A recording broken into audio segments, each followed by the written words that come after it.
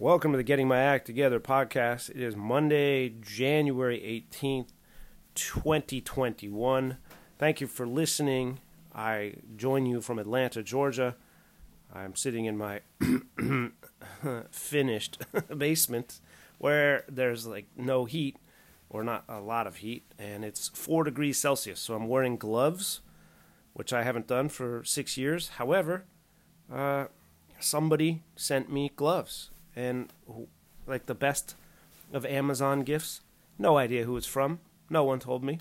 So the fact that no one told me suggests that it was not from a fan of the podcast, but probably from a family member who was, like myself, brought up to believe you try to do nice things for people, but you also don't tell them or let them know you're doing something nice for them, but then also you might not know that the deed was or was not ever done.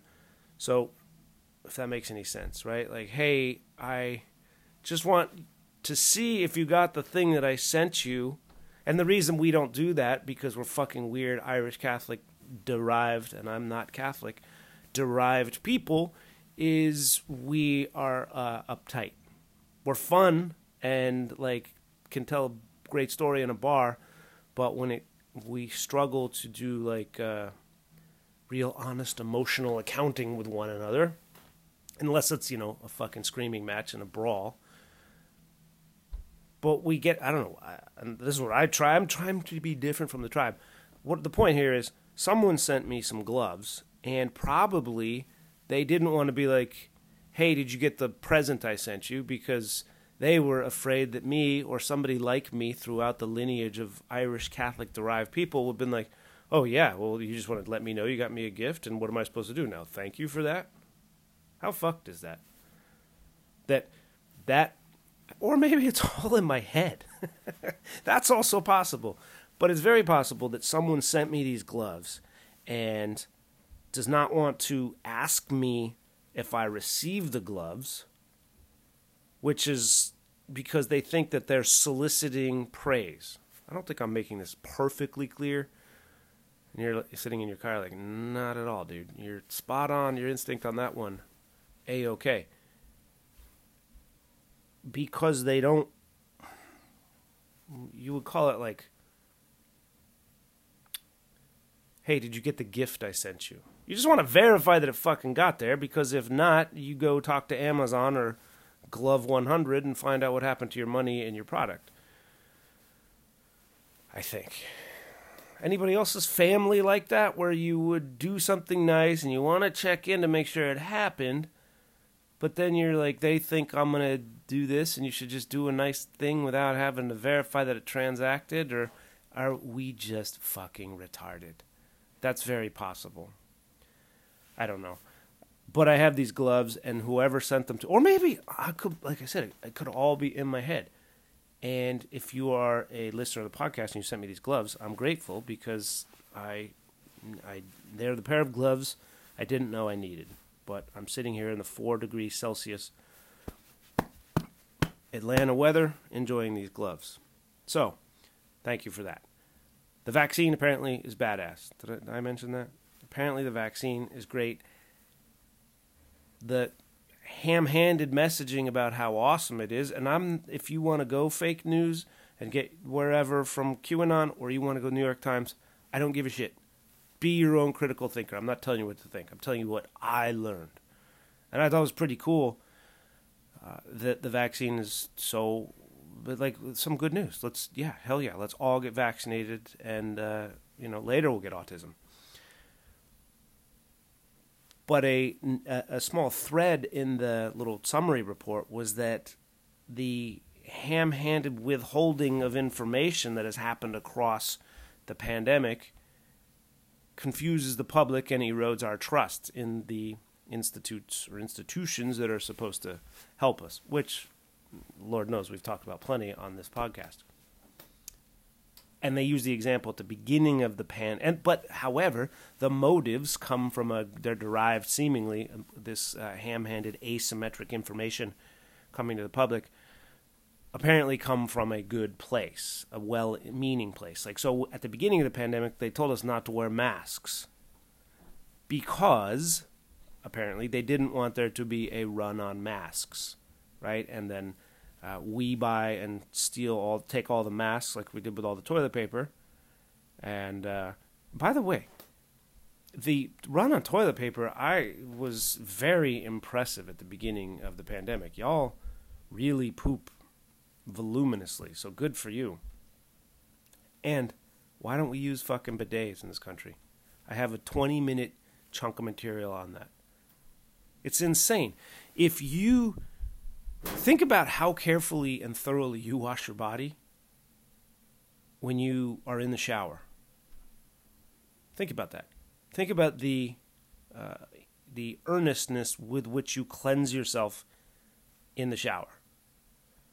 And I want you to picture me showering. and then think about the analog of that when you take a poop.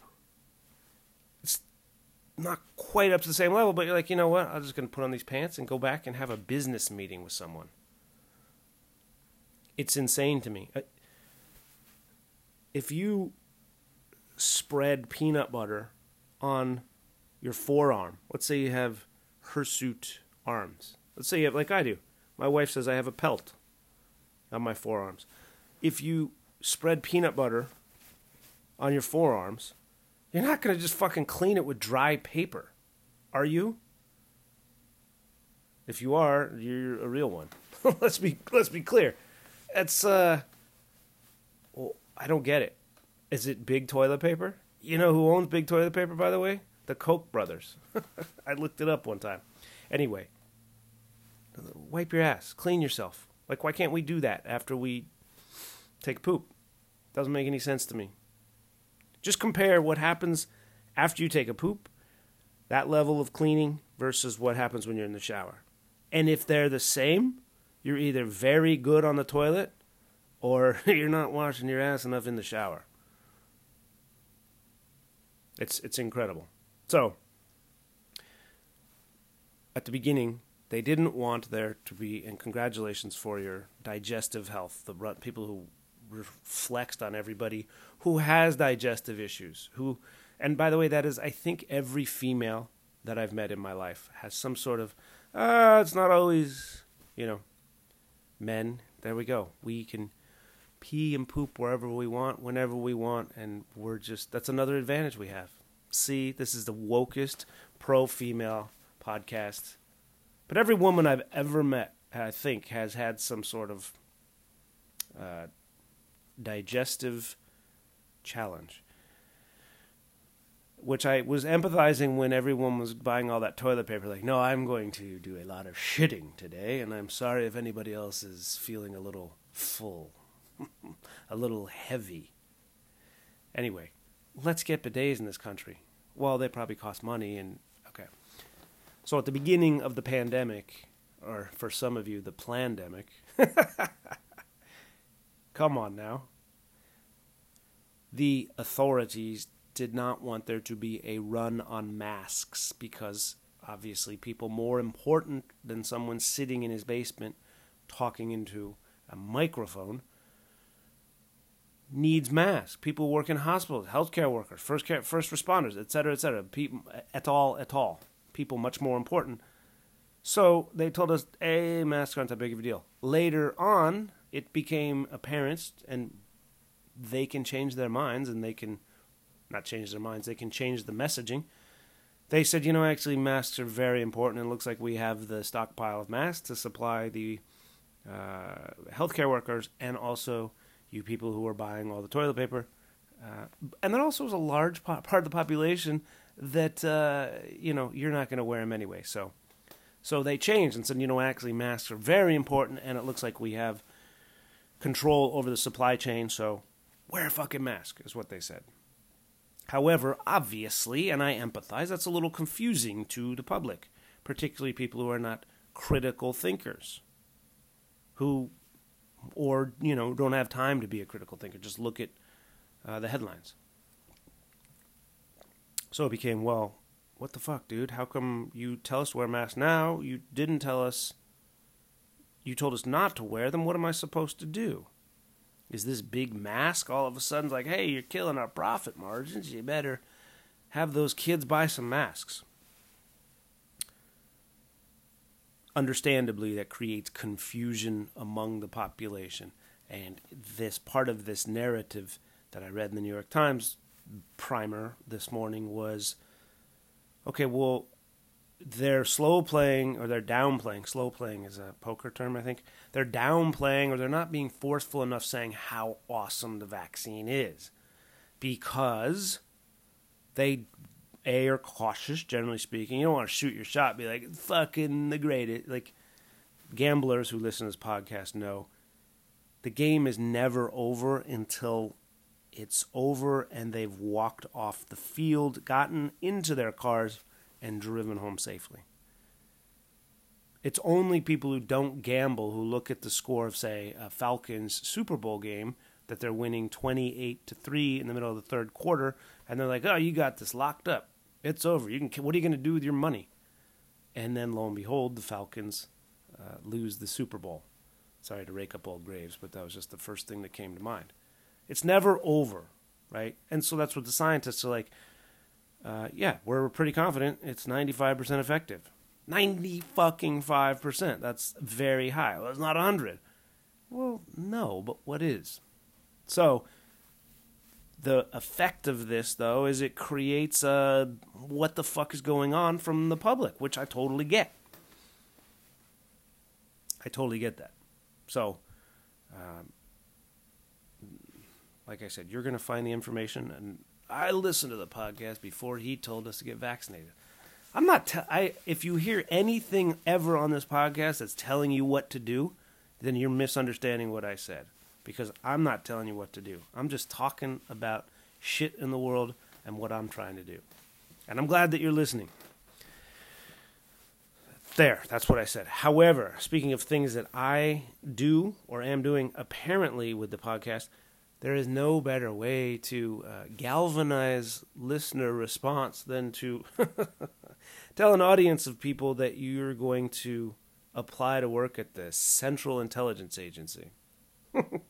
Because, boy, did people reach out and comment to me about that. Friends and foes. Not foes, but curiously, no one among the listeners, and I hope you're just not a bunch of red commie bastards out there. What is Georgia, red? Or purple? Red used to be commie. Now red is conservative. Anyway.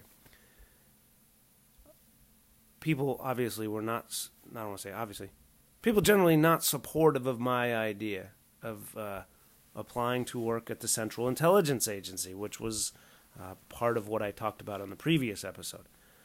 And if you need to be caught up on that, very briefly, I saw an advertisement in a magazine that the CIA is hiring part-time workers who wanted to make their country a better place, which is what I interpreted. It didn't quite say make it a better place. It said, like, defend it from bad people. But that's what I'd like to do as well. Part-time, hell yeah. So I'm like, why not? Why can't I throw an app?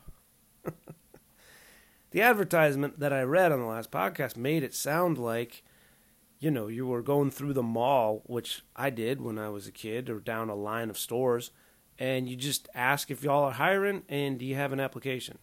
And the person who is 2 years older than you are, standing behind the counter at the hot dog stand or the wherever in the food court, Panda Express, pulls out a stack, like a book of applications. I know things are different now. You have to do it all online. But they would just tear off a piece of paper and hand it to you. And then you'd go into the middle of the food court and you would fill out your information. You'd take it back to them. And then you'd watch them stick it in a drawer that no one would ever open again. And then you'd have to call back because everyone was raised to think you hand in an application, you call back a week later, say, I'm just checking. I am a young man who has vigor and interest in doing things with purpose. And I was wondering if you, at your cookie making operation, well, I don't know what this fucking voice is, my 15-year-old voice, trying to get a fucking job.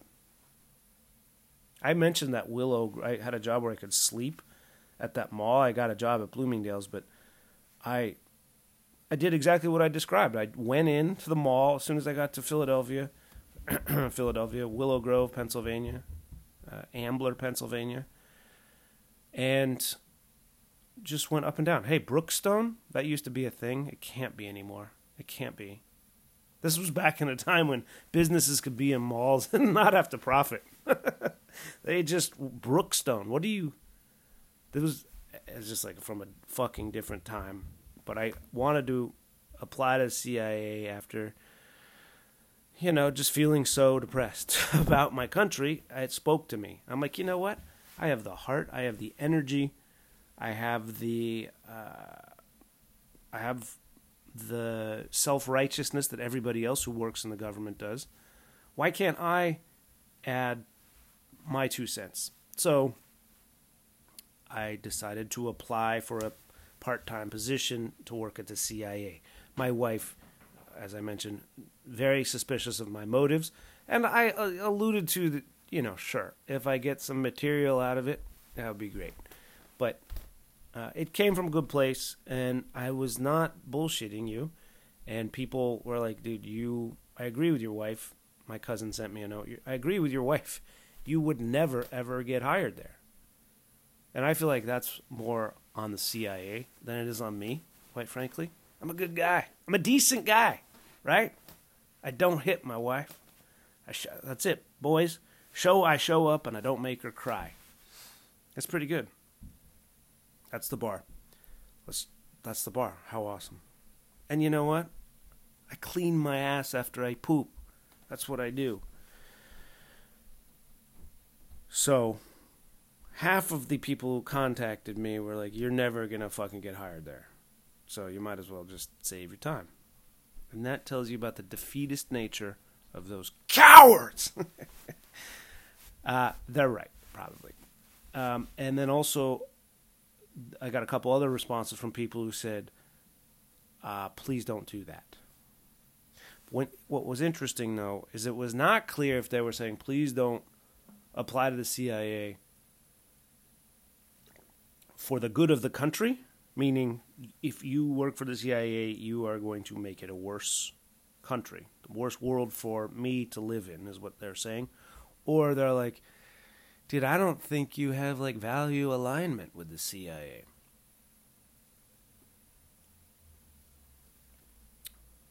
And which caused me, by the way, to reflect a little bit more on the work of the CIA.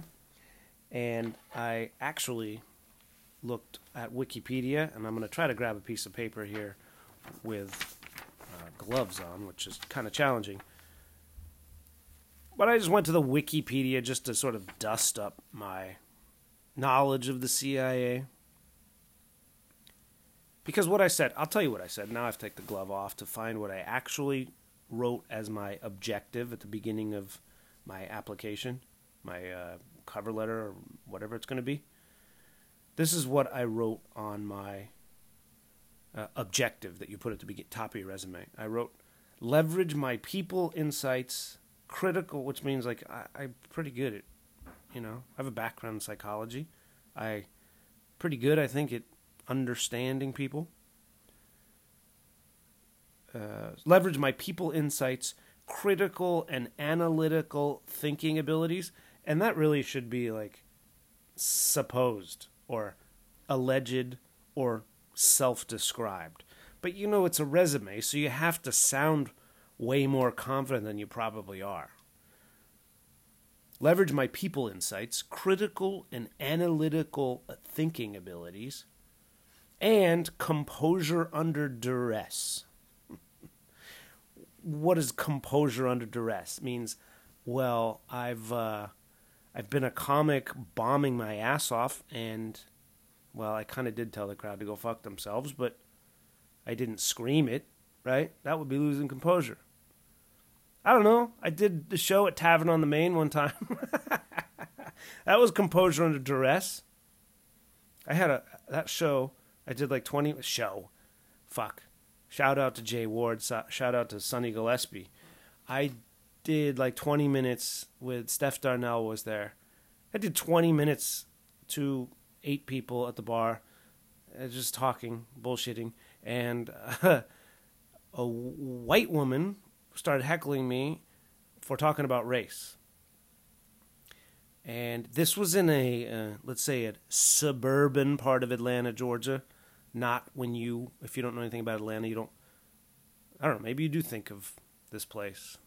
But I was talking about whatever I was talking about, and she started yapping. So I started clapping. Is that right? I knew she was going to yap to the captain, so whatever the lyric is from 99 Problems. But she was giving me shit about talking about race or something, and she said, "Can't we talk about something else?" Or I'm tired of talking about it.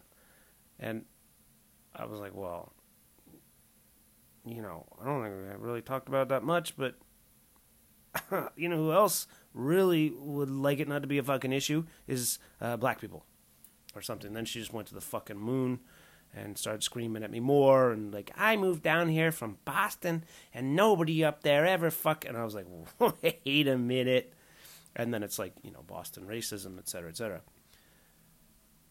So was that composure under duress? I don't know. My wife had a miscarriage one time in the middle of the night and woke me up, and we were out the door within 30 seconds driving to the hospital. My wife said that I handled my business that night, 2 a.m. or whatever. That's kind of composure under duress. So I think I can. That's a little jarring, right? So I didn't mean to do that. Just what came to mind. Sometime we'll have like a big miscarriage podcast. I didn't mean to do that. Sorry if that was you're sitting there like, what the fuck, dude? You were just in Tavern on the. Well, that's just, I don't know. It's where my mind went. Miscarriage. If someone ever tells you that they had a miscarriage, just shut the fuck up. That's the best advice I can give you. I'm not saying that people didn't shut the fuck up when it happened to us more than once. But the best thing to do is just nod, hug if you can or want to, or that seems like an appropriate thing, but just listen. Don't say anything. Don't say, "Oh, you'll get them next time," or, "Oh well, it was only X number of," I think, and just don't say anything. Just listen, be sad, nod, and even though it's well-meaning, like the well-intentioned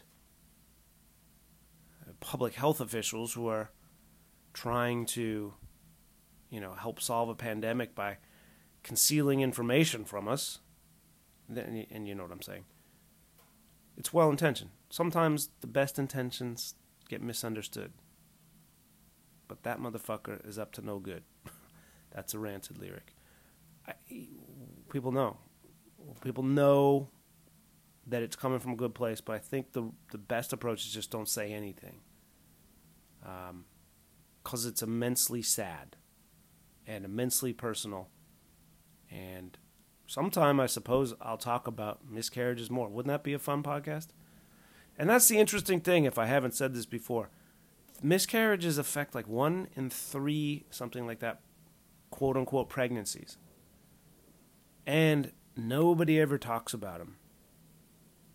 And when people don't talk about them and then you gently talk about them, overwhelmingly you can tell people have had them, know people who have experienced them, and want to fucking talk about them. But we always say we should talk about this stuff more, right? We should talk about it more. And as I've argued, like, when's the fucking right time to talk about a miscarriage? I guess you're just riffing on bombing your balls off at Tavern on the Main. That seems like a good time. Because the idea is like, hey, let's go out for drinks and talk about miscarriages. Or, hey, let's go to a comedy show and talk about... There's like no good time, I guess. It just has to happen sort of organically. Which, for me, it means... Somehow it came to mind about my composure under duress. Also, there is no question that the person affected most by the miscarriage is the woman, obviously. There I am, shooting my shot again.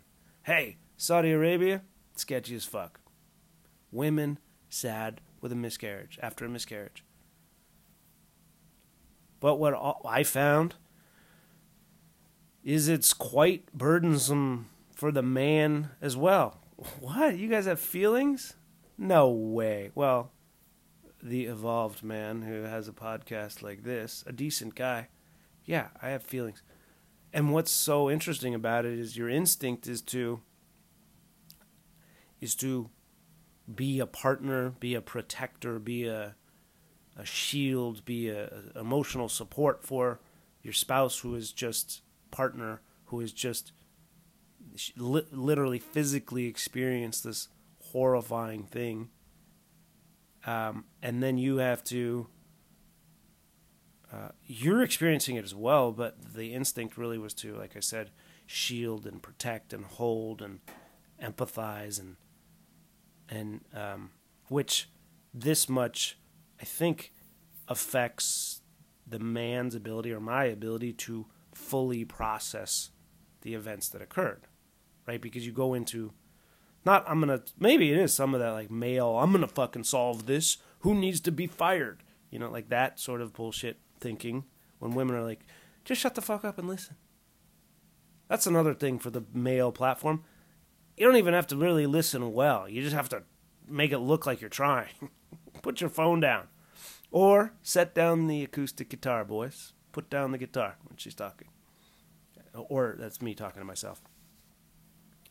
So the instinct is to protect and do whatever and get through it, which probably retards my own processing of the actual events because your role shifts immediately. And it wasn't till I was in New York City walking around with one of my closest friends after...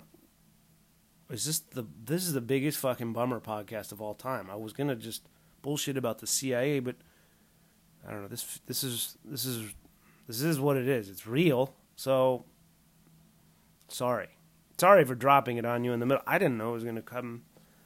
I was talking about Tavern on the Main, and people at Tavern on the Main experience miscarriages as well, and the idea that they don't. Wow, what the fuck am I talking about? But the juxtaposition of now talking about what I'm talking about from talking about Tavern on the Main could not be greater. So I apologize for the jarring nature of it. And also, here we are.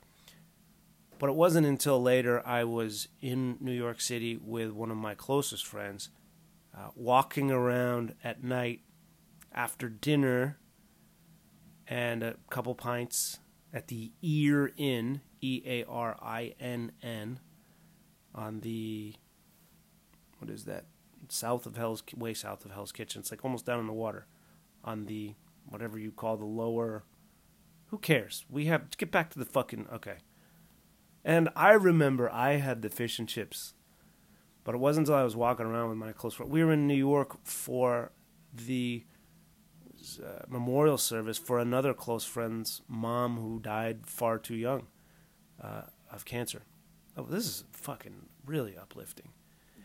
And my buddy and I were walking around and, inevitably talking about, like, he had a kid at the time, a very young one, and what were my wife and I doing, and just started talking about, he had a miscarriage or two, and it was, like, really, and they had as well. And then we just talked about it. That's how you talk about it, I guess. That's how you find is that realistic? That's how you find the way into talking about that? is you make sure that you're at a funeral, okay, of a dear friend whose mother passed too soon, and then maybe because that's when you're at your most emotionally vulnerable. So you're just like, fuck it, I'm gonna put it out there. I am sitting with this piece of paper still on my lap that has 20 controversies that the CIA was involved in. And I thought that's what I was going to talk about, but I will throw that to the earth. But I would like to talk about it next time. But here we are. So, having that,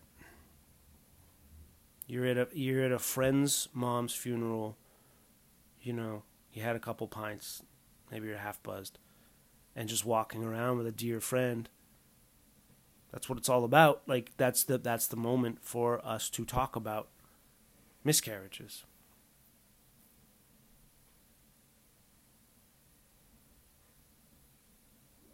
They're really, really, I mean, this may be some male, like, simplistic emotional expression. They're just fucking really heavy. And they're really, really sad.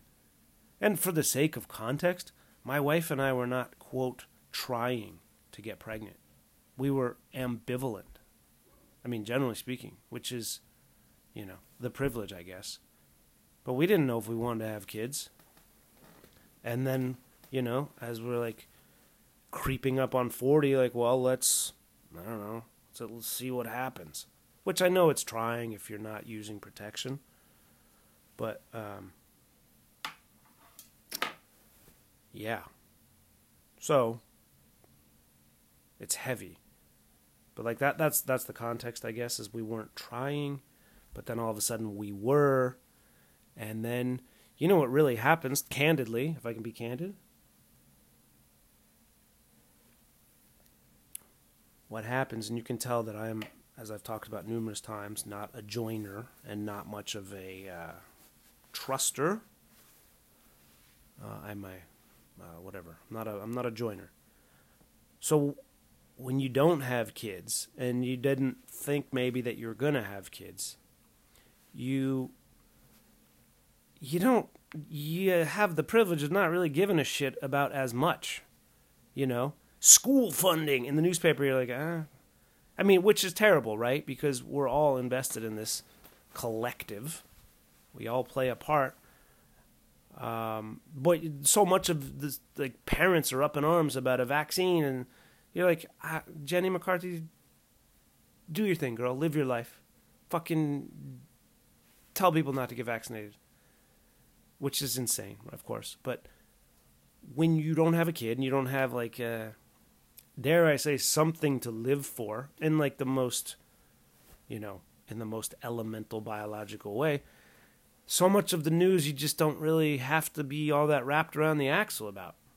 I mean, you have the luxury of just like, I don't know, they're making kids do this in school. Well, that doesn't affect me. But then what happens is when you get, I'm going to sneeze, I need to take the glove off and pause the recording so I don't sneeze. It was a good one, too. It was a good sneeze. So what happens, or what happened for me, I don't know if it's your story or not, but what happened for me is when we first got pregnant, all of a sudden I was like, well, now I got to care about some shit. I care about lots of stuff, but the details, all the little stuff, saving for college and all this other stuff. And I had for initially, whatever it was, 6 weeks, something like that. Okay, motherfuckers, and like I said, you don't, and this is why when we did finally, ultimately become successful in carrying a pregnancy to term, we were so battle-scarred, going back to like 25 to 3. We felt for us because we'd had miscarriages and also because I am a sports gambler when possible, that the Falcon Super Bowl could happen to us at any time. So, even when my wife had a big balloon in her stomach at, 7 months, 8 months pregnant, people are like, oh my God, congratulations. We're like, hey, let's take it easy on that. Which, and also like our Gen X-ness, and we're gonna cap the amount of buy-in we're gonna have here. But we were very, very ultimately cautious, right? Ultimately successful, knock wood, 2 years in. But what I was going to say was the aloofness that I was able to so cavalierly glide through, not giving a shit about what's happening to your kids and their vaccine and all that stuff, and the collective, which suited my life and worldview perfectly, it seemed, because I was scared and whatever else, insecure. All of a sudden, it's like, okay, now I got to care about this stuff. And I had, for 6 weeks, like I said, whatever it was, this feeling of, all right, motherfuckers, I'll go to your little league games, and I'll fucking scream at the umpire, and I'm going to go to parent-teacher conferences, and I'm going to look at math problems. I was like, let's fucking go. And then when that went away, after 6 weeks, and I did whatever I said about that CIA application, demonstrated composure under duress, then it's almost like the tide, and I don't know if anyone else has experienced this who's had a miscarriage or has been partner to someone who's had a miscarriage. I felt like the tide, for me at least, for a little while, went out even further. Like, I was so, not like, fool me once, shame on you, or whatever. But I felt like the tide of empathy and caring for the world went out even further. And just, in a temporary, whatever that is, 6 month, 18, 3 years process, it made me less inclined to be part of what was going on and care about stuff because of what happened.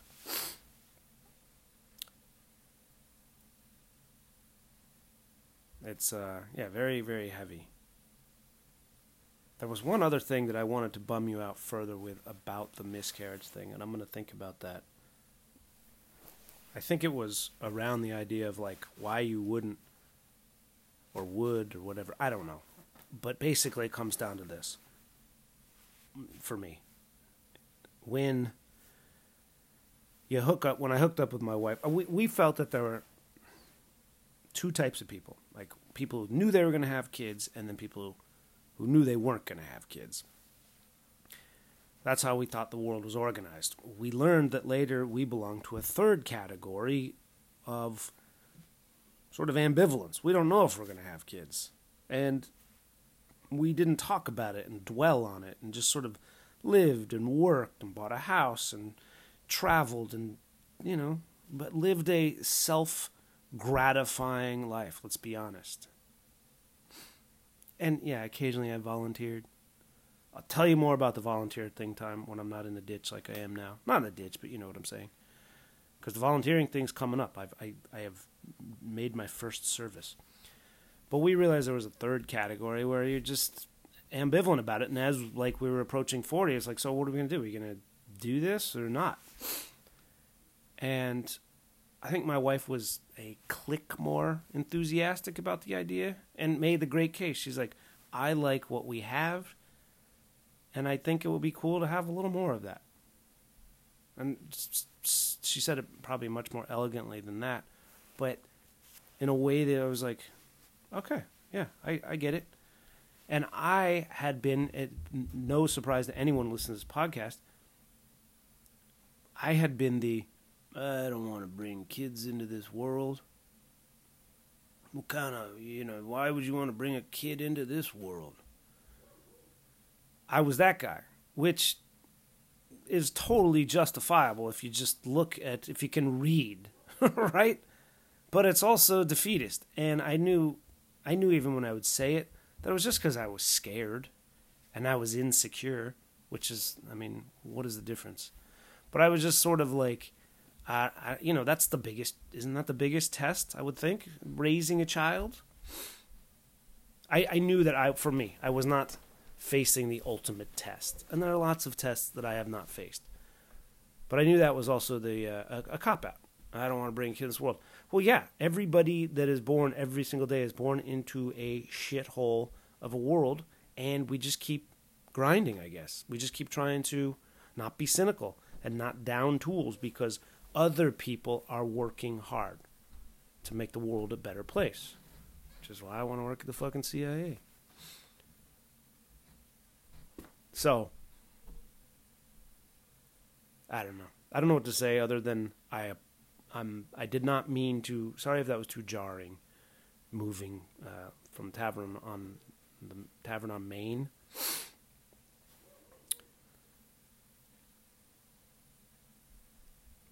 So, it is what it is. We arrived where we arrived unintentionally.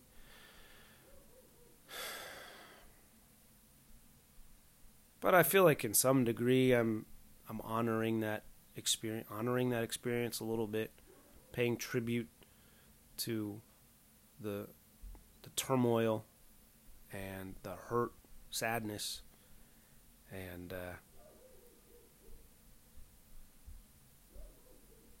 now my neighbor who I don't know if he still listens to the podcast, but his fucking dog won't shut the fuck up. I hope he listens to the podcast, and I hope you have a great week and get somebody pregnant. I hope you have a great week, and I appreciate you listening. And as always, survive, motherfuckers, and kind regards.